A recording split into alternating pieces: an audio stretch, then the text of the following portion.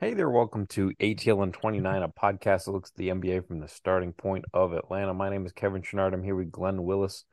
We are recording on a Saturday evening after the Hawks loss in Miami. Where do you want to start, Glenn?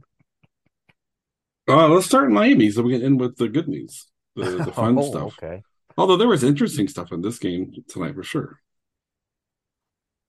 Yeah.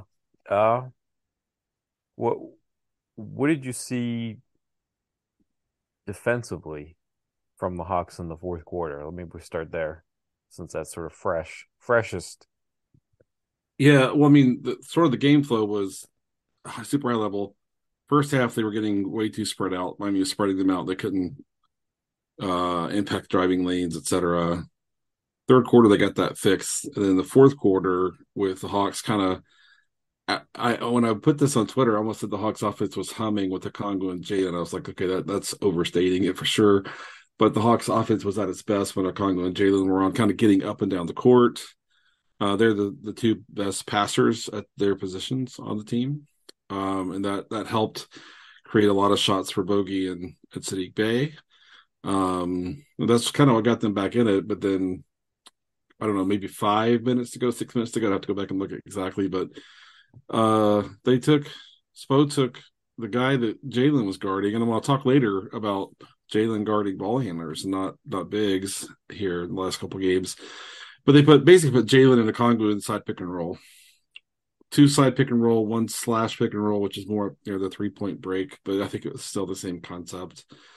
And Jalen just doesn't have a ton of experience. He's been the big in the pick and roll, not the guy guarding the ball handler in the pick and roll. He had trouble navigating the screen, closing down space after the screen, and Spo kind of forced Quinn's hand and made him take a Okongwu and Jalen out. I don't know if he actually had to take a Okongwu out, but a Okongwu had played a lot of straight minutes in a row there.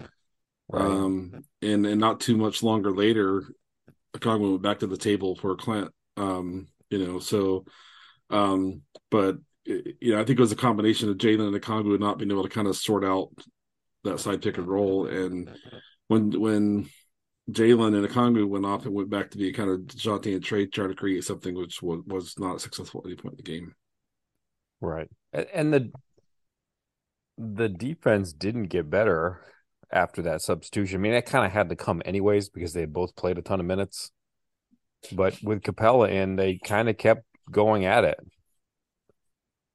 Yeah, I they thought did. what I thought was interesting was, they would run that, sort of elbow pick and roll with Bam coming down the middle. Right. But what I thought was interesting was they basically would put Butler in the dunker spot. And, they basically dared Hunter to, be the help from there. And that's a really risky proposition because, Bam's a good passer. Butler's a good finisher at the rim. In that kind of situation, you got to worry about offensive rebounds. And it just didn't feel like Hunter in that situation in the dunker spot, sort of has Bey with him on the weak side. And it just felt like, he didn't trust Bey to get over to Butler in those situations. So basically Hunter was just staying home. Like, he's covering somebody in the dunker spot, Bam's coming down the middle, and he's really just not going to that at all. Like he's just kind of staying home with Butler in that dunker spot. Yeah, but although the Hawks have, for a while now been shuffling the smaller defenders out to the perimeter and the bigger defender taking the guy closest to the paint. So that means like we saw it a few times, like in Portland against Portland, where JC was coming in picking up a guy who was down that would make him the low man as opposed to say DeJounte or someone like that. So I don't know if that's been just kind of if that was more of the same that we've seen for a while, or if that's some concern he had about Bey. But before Hunter came back on, not only was Spo putting Jalen Okongwu in that pick and roll, he was putting Bogey and Bey on the weak side, which was like, I mean, that's yeah, it's pretty smart, So Yeah, I thought Bogey in particular had a very rough. It's not like it got substantially better, but in the first half, I thought he had a real hard time defensively. It felt like, there for a few minutes, it was like in every possession situation where, there was something bad happening on his end. Yeah, I recently had a exchange with a former coach. I think he's still in the league, but about Bogey. It kind of mapped back to that play. Who their loss to Washington was no, now I'm blanking. Was it? They created the shot on the weak side. Why am I blanking on which game that was? Where the question was, did Bogey overhelp from that corner? Who was the shooter in that game? Anyway, I'll think of Yeah, it in five. right.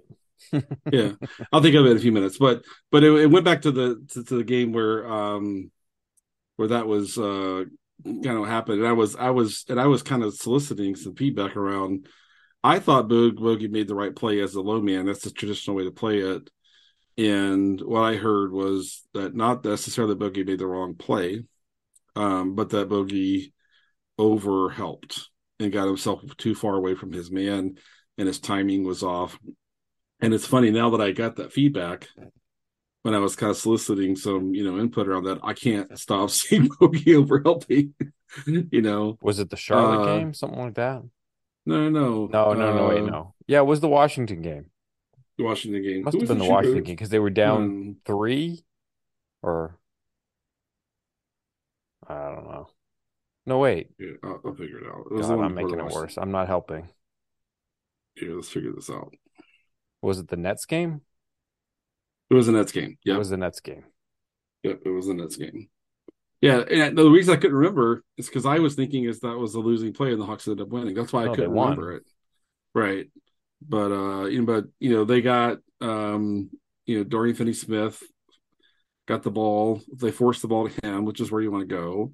And he came off the right 3-point break, and Bogey, came down into the paint, and everybody on Twitter was like, you're up three," which I understood. But Brooklyn still had a timeout, you know. And I that's why oftentimes you'll see a team with the timeout play it straight and not play as if we stop the three, we win the game because of that timeout. But it was interesting to me that um, what I heard was that the biggest defender on that play was Hunter letting the ball get middle. And then the second biggest defender was Hunter over helping. I thought Bay was really late in rotation, but consistently I heard that he was the third, worst defender, not recognizing that Bogey went low. Could be that Bogey didn't communicate that he was going to the rim when he did. He went early. If you're going to go early, I guess you got to communicate. Anyway, back to this game. So so Spo stacked Bay and Bogey on that weak side over and over, and neither of them are really going to be generally impactful. As low man helping at the rim, and Bam is so fast. Getting from the point of the screen down through the paint, and Jalen. I love that Quinn's playing him on ball handlers, on guards now. He been a Dame for what 10 minutes of that game Yeah. on Friday. Yep. And we could maybe talk about that a little later, but in this case, I mean, Chauncey Billups is not Eric Spoelstra. Maybe 5-6 years from now, or whatever, when Chauncey kind of builds up his kind of ability to kind of coach on the fly and things like that. I mean, but suppose about as good as it gets, being tactical on the fly and all that sort of stuff. But I mean, the Hawks had to have Bogey and Bay on because they needed their two best 3-point shooters on the floor to try to come back and get it. And then they almost got it to a single possession game. But Spo kind of waited till just the right exact moment to break out that side pick and roll that kind of broke things for the Hawks, even though they still almost had to push back into the game. But I mean, I think the thing that'll be forgotten and missed is that the Hawks really fixed their defense at halftime. I mean, they really, really did. Yeah. Their defensive spacing was much better coming out of the break.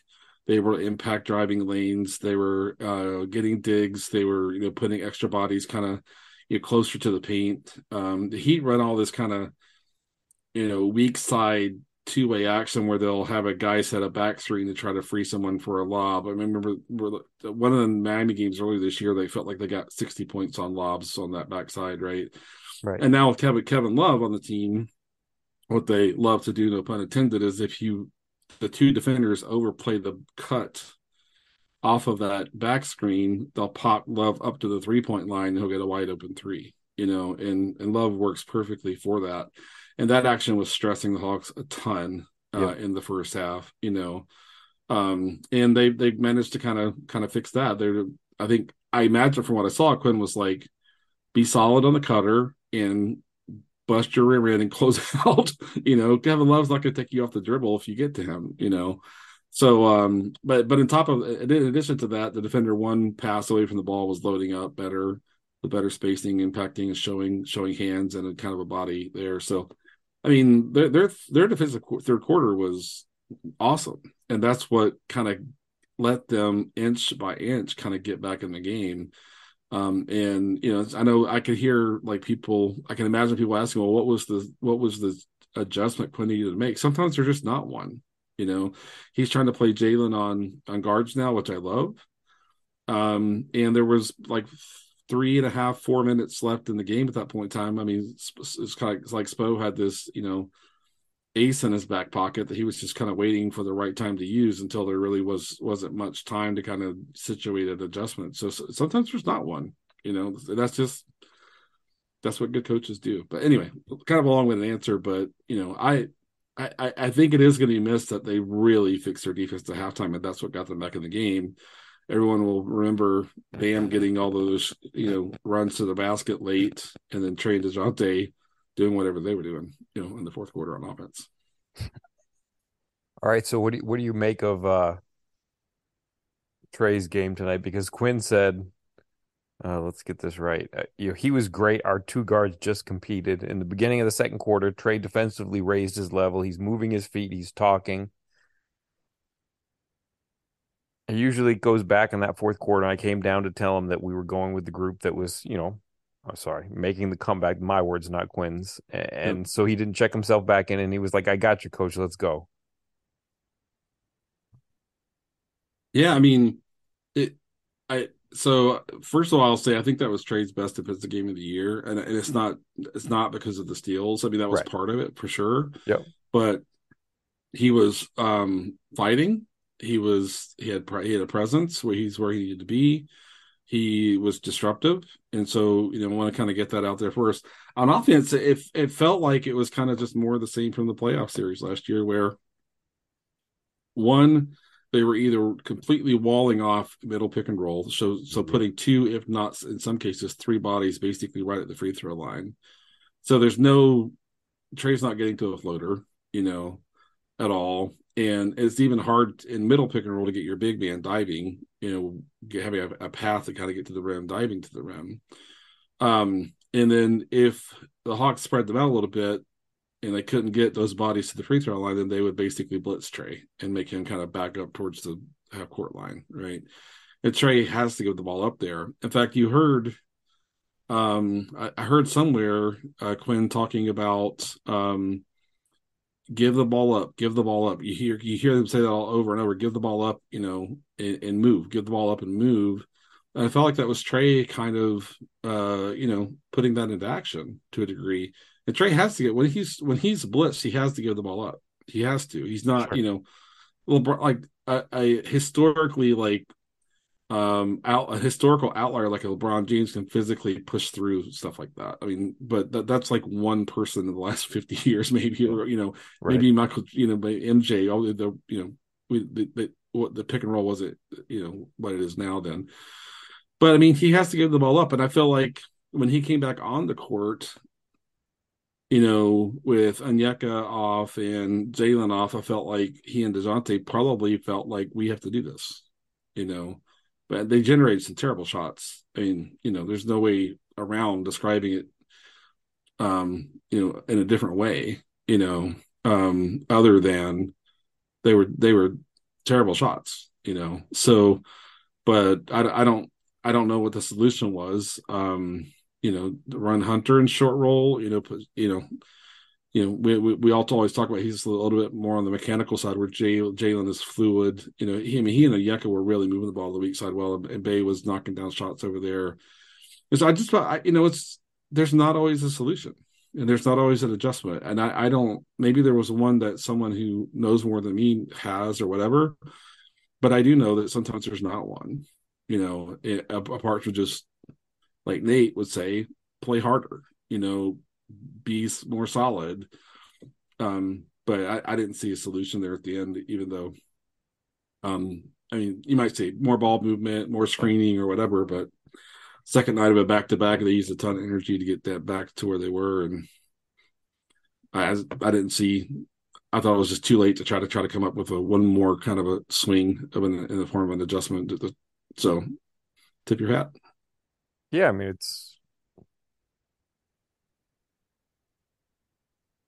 it's tricky because, when they're putting bodies in the gaps like that, it does open stuff for some other people. Like you saw Clint's offensive game tonight, and that's, early on, a lot of it he worked on himself. Like some of them came off offensive rebounds and stuff, but a lot of it was passes for Trey because there was an angle. They had the help would have to come to get to Clint because he could kind of get an angle behind that person that was trying to wall off Trey. But there are times when you make that good pass to Clint, and he's not he's sure-handed, but you do it enough times and you try to rely on him as an offensive fulcrum because that's just the way that the defense is dictated. And they're daring you to do that. And enough times there's going to be a help defender who comes and gets a finger on the ball and pokes it away, and it just wasn't reliable enough that you could do that over and over again. I don't know. Yeah. No, I agree, and that's when I think Miami's like, we'll live with that.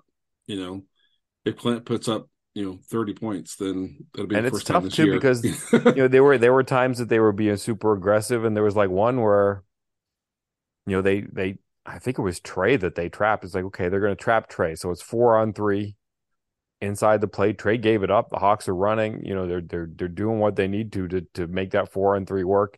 They get Onyeka to the free throw line, and Butler's on him, and Onyeka's like, okay, I see the open guy. I'm gonna make the pass, and Butler just shoved him. It's like, yeah, that you can defend the 4-on-3 pretty well when you just knock the passer off his line and just Yeah. make the ball go wherever it's gonna go when you do that. Yeah. So I don't know. It was a rough night. It was, and the Heat get away with a lot defensively. I don't always want to say the officials were bad. I thought the officials were not great tonight, but at the same time, the Heat, the best kind of parallel I can think of is, in the NFL, cornerbacks like know what referees are going to let them get away with, and they practice that technique and perfect that technique over and over and over. And we don't even get into football discussion. But similarly, I think the Heat know what the referees call and don't call, and they get physical or they get handsy, and they kind of go right up to that line. Sometimes go past that line to officials left, let them, and they're a super physical defense. It's frustrating to be a person who's rooting for the team they're playing against, even if you admire a lot of what they do and how they do it, which I do. But I expected, it was a prettier game mostly because I think Kyle Lowry didn't play. um, but just an example. The Hawks, like most teams, when there's a rim runner, when the Heat are rim running Jimmy like they do all the time, first guy back has to get back and make contact with him. Jimmy's still just so good at getting the angle and ceiling, Yeah. And Onyeka's running back, and there's literally 3, maybe 4 Heat players sprinting with him, like 3 or 4 at all times on the second night of a back-to-back that they're playing too, and they're just, the Heat do things that other teams don't do. Their guards rebound. Their guards always come in and help rebound. And and their guards are pretty big guards, but they're not like Gabe Vincent is. Gabe Vincent is a massive guard. He's got good size, but he plays big. He comes in and puts a body on as a rebounder, and if Bam will try to take 2 rebounders with him all the time, and the guards come rebound. And so it's funny for me to kind of watch a team that does all that sort of stuff and have such an appreciation for what they do and how they do the fundamentals. And but to also think like this team's not going anywhere in the postseason, but I can still sit and enjoy watching them play. I Yeah. mean, the way they defend, the way they communicate, the way they disrupt, the way they know exactly where the officials kind of implement the rules, the way they chase rim runners, the way they dig, like they never miss a chance to dig, help with it's I mean it's the Bucks are probably the closest thing to that right now, defensive half court. Um but I mean that they win so many games they wouldn't otherwise win because they rebound, they help, they wall off, they send multiple people after the rim runner every time, you know. And Tyler Hero goes out, goes 5 for 16 or whatever he is. They have a bunch of turnovers and they like win all their like they win back the game in all the other categories, rebounding and defending the rim runners and stuff. So you gotta be good, clean. You have to have a really clean game against them, or they'll beat you in all those categories. And they did tonight. And the Hawks had a chance. Like, They I did. really thought that, you know, Trey played a good, ugly game through the first three quarters, but when he came back in the fourth, like, I think you just got frustrated and Yep. you see that less and less. Like, I think that was something that was a more of a theme in the first few seasons of his career. And Yep. he's just sort of matured and grown out of that. But I don't know if it was like, stuff lingering from the playoff series or whatnot. But the last 5 minutes, it, I thought he played a very frustrated brand of basketball. He took Yep. some threes that weren't the greatest of threes. And DJ did He too. missed a Yep. three and he got the ball back. I think he missed a second one, but they were all good shots. And he Right. was right there for a third one, and he just kind of gagged on the ball. And it's like, you forced a couple of bad threes a minute ago, and I know you just missed two. You got to shoot it again. Like, and even if you don't, like, put the ball, make the defense contort. You've got multiple options there, and he just kind of choked on the ball instead, and then I think gave it back to Dejounte, and it's like, that's like the worst thing you could do out of all the possible options. And Yep. he chased a couple of bad offensive rebounds and just let the Heat get easy stuff in transition. And I just thought you know I don't know if it's an energy thing because he played a lot of good defense and he's still sort of figuring out that balance. But even on a bad night, I thought the last whatever it was when he came in 5 minutes was completely different version of bad than everything that came before that, where it was just like, okay, shots didn't fall, the Heat are paying a lot of attention to you. You just kind of have to play through that. And I thought he kind of did. Like, it wasn't great, but it was fine. And then like the last 5 minutes was just not Yep. good. Yeah, and this is why the Heat are like so good on like random, whatever night of the week in the regular season. I mean, Spo's been the coach forever. These guys like Gabe Vincent and Max Strus all came through the development program, the G League, Summer League. And if you ever go watch them play in Summer League, it's exactly the same. Three guys chasing a rim runner, the communication, and on defense, the digs, the flipping defense, and it's like the formula is the formula, like all the time. This was Quinn's still in his first, 5 games as coach here, and it's hard to kind of match that. But I'll tell you though, the kind of the thing I felt like I watched across the two games was against Portland. Quinn had 2 full days to work with his team to get a game plan put together and implemented. Right. Even Mhm. I liked what Dejounte shared about. I think he said something along the lines of like it was we were just kind of look at video. We ended up out on the court, or those are my words, but something along the lines of walking through things. That's a good And they, paraphrase. yeah, they. I mean, Dame did only like quote walked into like a couple of threes. They were pushing him wide, really, really wide across the game. Eventually, Portland went to running him off Ivers and cuts like all the way across the court. And Dame's still so good; he makes shots. Moving from the right 3-point break to the left 3-point break across those screens, but they weren't letting him dribble into any of the stuff that he likes. And what you saw against the Heat was they had not even a full day, you know, Mhm. and I felt like it took them until the third quarter to kind of be able to implement what Quinn was asking them to do on defense. And as rough as the officiating felt in the first half, to me, you can tell like Quinn wasn't getting on the officials at all. And I think that what that suggests is the Hawks weren't doing the things that he was asking them to do. And I mean, a coach is often going to not get on the officials unless you're like, if your coach gives you a top three things we have to do in this game to win this game, you're not doing them. He's not going to go put energy into the officials. He's going to try to get your focus on the three things you got to do to win this game, right? And I felt like that's kind of where that felt like that's what I was watching. I don't want to speak for him, but I felt like that's what I was watching. And then coming out of the half, they got the defense fixed, and with Bogey, Bay, Jalen Okongwu, and even with DJ out there, kind of letting those guys work, they were moving the ball from strong side to weak side, creating threes. And, and so it's frustrating because I thought Quinn solved a lot. I used to talk about how I didn't view Nate as a guy who liked to be kind of in the solution business and to be more about fundamentals, all that sort of stuff. But they on the fly, they fixed a lot tonight. And I felt like the major difference between the two games, number one, Miami's a lot better than Portland. Right. Number two, I felt like, that quick turnaround, if Quinn had 2 full days to prepare his team for this Miami game, I think the execution would have been closer to what it looked like against Portland, even though it's a tougher opponent and all that. But I mean, I think the next three Hawks games interesting, right? Because for sure. he's had a game against Washington and he's had a game against Miami, and the next 3 games are Miami, Washington, Washington. Yeah, absolutely. So it's going to be. I mean, it's kind of. I mean, I think it's on the broadcast. They kind of talked about it's kind of a quasi playoff deal, right? Right. But it's just interesting. Forget playoff. I think it's just interesting from a coaching perspective that, you get this new coach and you want to see what he can do. And I think it's a lot more interesting to see what he does in second efforts, because now it's a game of adjustments, not just a game of game plans. Yeah, yeah, and that's the thing. I really do want listeners to.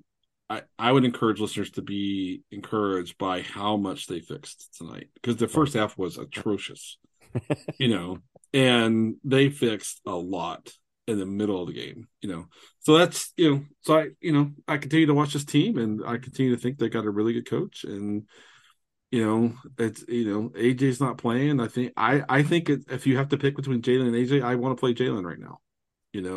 That's what I would choose. If I don't I would know that pick you have Jalen, to pick, and I would pick AJ on the second halves of back to backs there you go. for the Yeah, player I who should agree. not be playing the second half of back to backs. I won't even name Yeah, it, but I think you can figure it out. yeah, and but I mean, but AJ's played a lot this year, Yes, he and has. and so Jalen is the one who really in year 2 really needs to play. What's your thought of him defending Dame? Like, we've seen so many like in Oklahoma City, Lou Dort guards. Trey, PJ Tucker from Miami, last year defends Trey. We have so many examples of that, and it's only been in these last couple of games that we've seen Jalen on Dame. Tonight we saw Jalen on Gabe Vincent on ball handlers. I What's your I think it's interesting. It kind of reflects like the roster weakness in that area that, it's basically Hunter and a prayer. When it comes to on-ball defense on elite guards. I, if you start to think about that, my question to you was sort of Sadiq and John, like it, what's the future there? But like if your long-term vision of the future for the Hawks, like if you look at, what this front office seems to be on the track to, if it's Sadiq over John, then I think, maybe you kind of need Jalen to figure it out as more of a big man defender than an on-ball defender. But I don't think it hurts. Like, honestly, everything that he does on a court right now is a plus. Just play him, let him yeah, figure stuff out. He's absolutely good, and he'll only get better when he plays. So if he figures out how to be a good on-ball defender, that's ideal. Like that, honestly, and if you look at what suits him best right now, I think that suits him best right now. But I don't know, like I can't see Sadiq really working as a defensive power forward. So right. I, it kind of goes to that. But I think for right now, it suits his skill set really well. Like he's got a lot of potential in that area. Like he moves his feet. He's got to get better at like two-man game. Like, I think that, they could actually do more switching with the Kongwu and Jalen. I think they almost overthink some of those situations where he's trying to, figure out how do I get over this? How do I get under it? Like, how do I navigate this trap? I think if you don't switch that, you're taking away some of their strengths and versatility there when it's the two of them together. But overall, like if it's just him in space, if it's just him working with some veterans that can help him navigate the two-man game, I think he could do a heck of a job. Yeah, I agree, and I think it suggests that the Hawks maybe looking ahead to next year a little anticipate playing a little smaller at the 4 and the 5, and you've got to be stronger at the point of attack if you're going to do that. You have to be right, Mhm. and you need more rebounding from your 3, and maybe Jalen's going to split time across the 3 and the 4. I've talked about the fact that he and Hunter could play together with them kind of flipping positions on one end of the court and the other, and that's an option. But I mean, Hunter's been really good this year. I mean, when they haven't had him, they have nothing. Yep. Um, but Jalen's on another level as an athlete when you combine his length and his mobility, his agility, and he clearly has kind of the quick twitch kind of stuff that Hunter really doesn't have so much. I don't want to say he doesn't have it, but doesn't have so much of.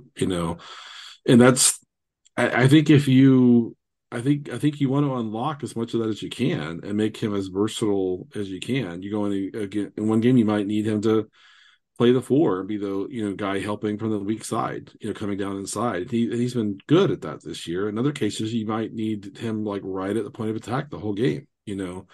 Being physical, being big, being a presence like he was against Dame. And so I absolutely love it. Yep.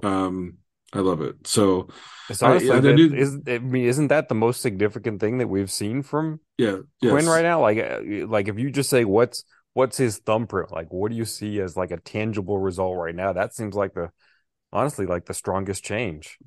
Yeah. And then just you know, giving them 2 or 3 kind of real priorities like on defense, like what they executed against Portland with Dame, like flush him out of the middle, make him move left or right, make him get to his shot that way. If he makes that shot, and he will make some, great. Keep the ball out of the middle.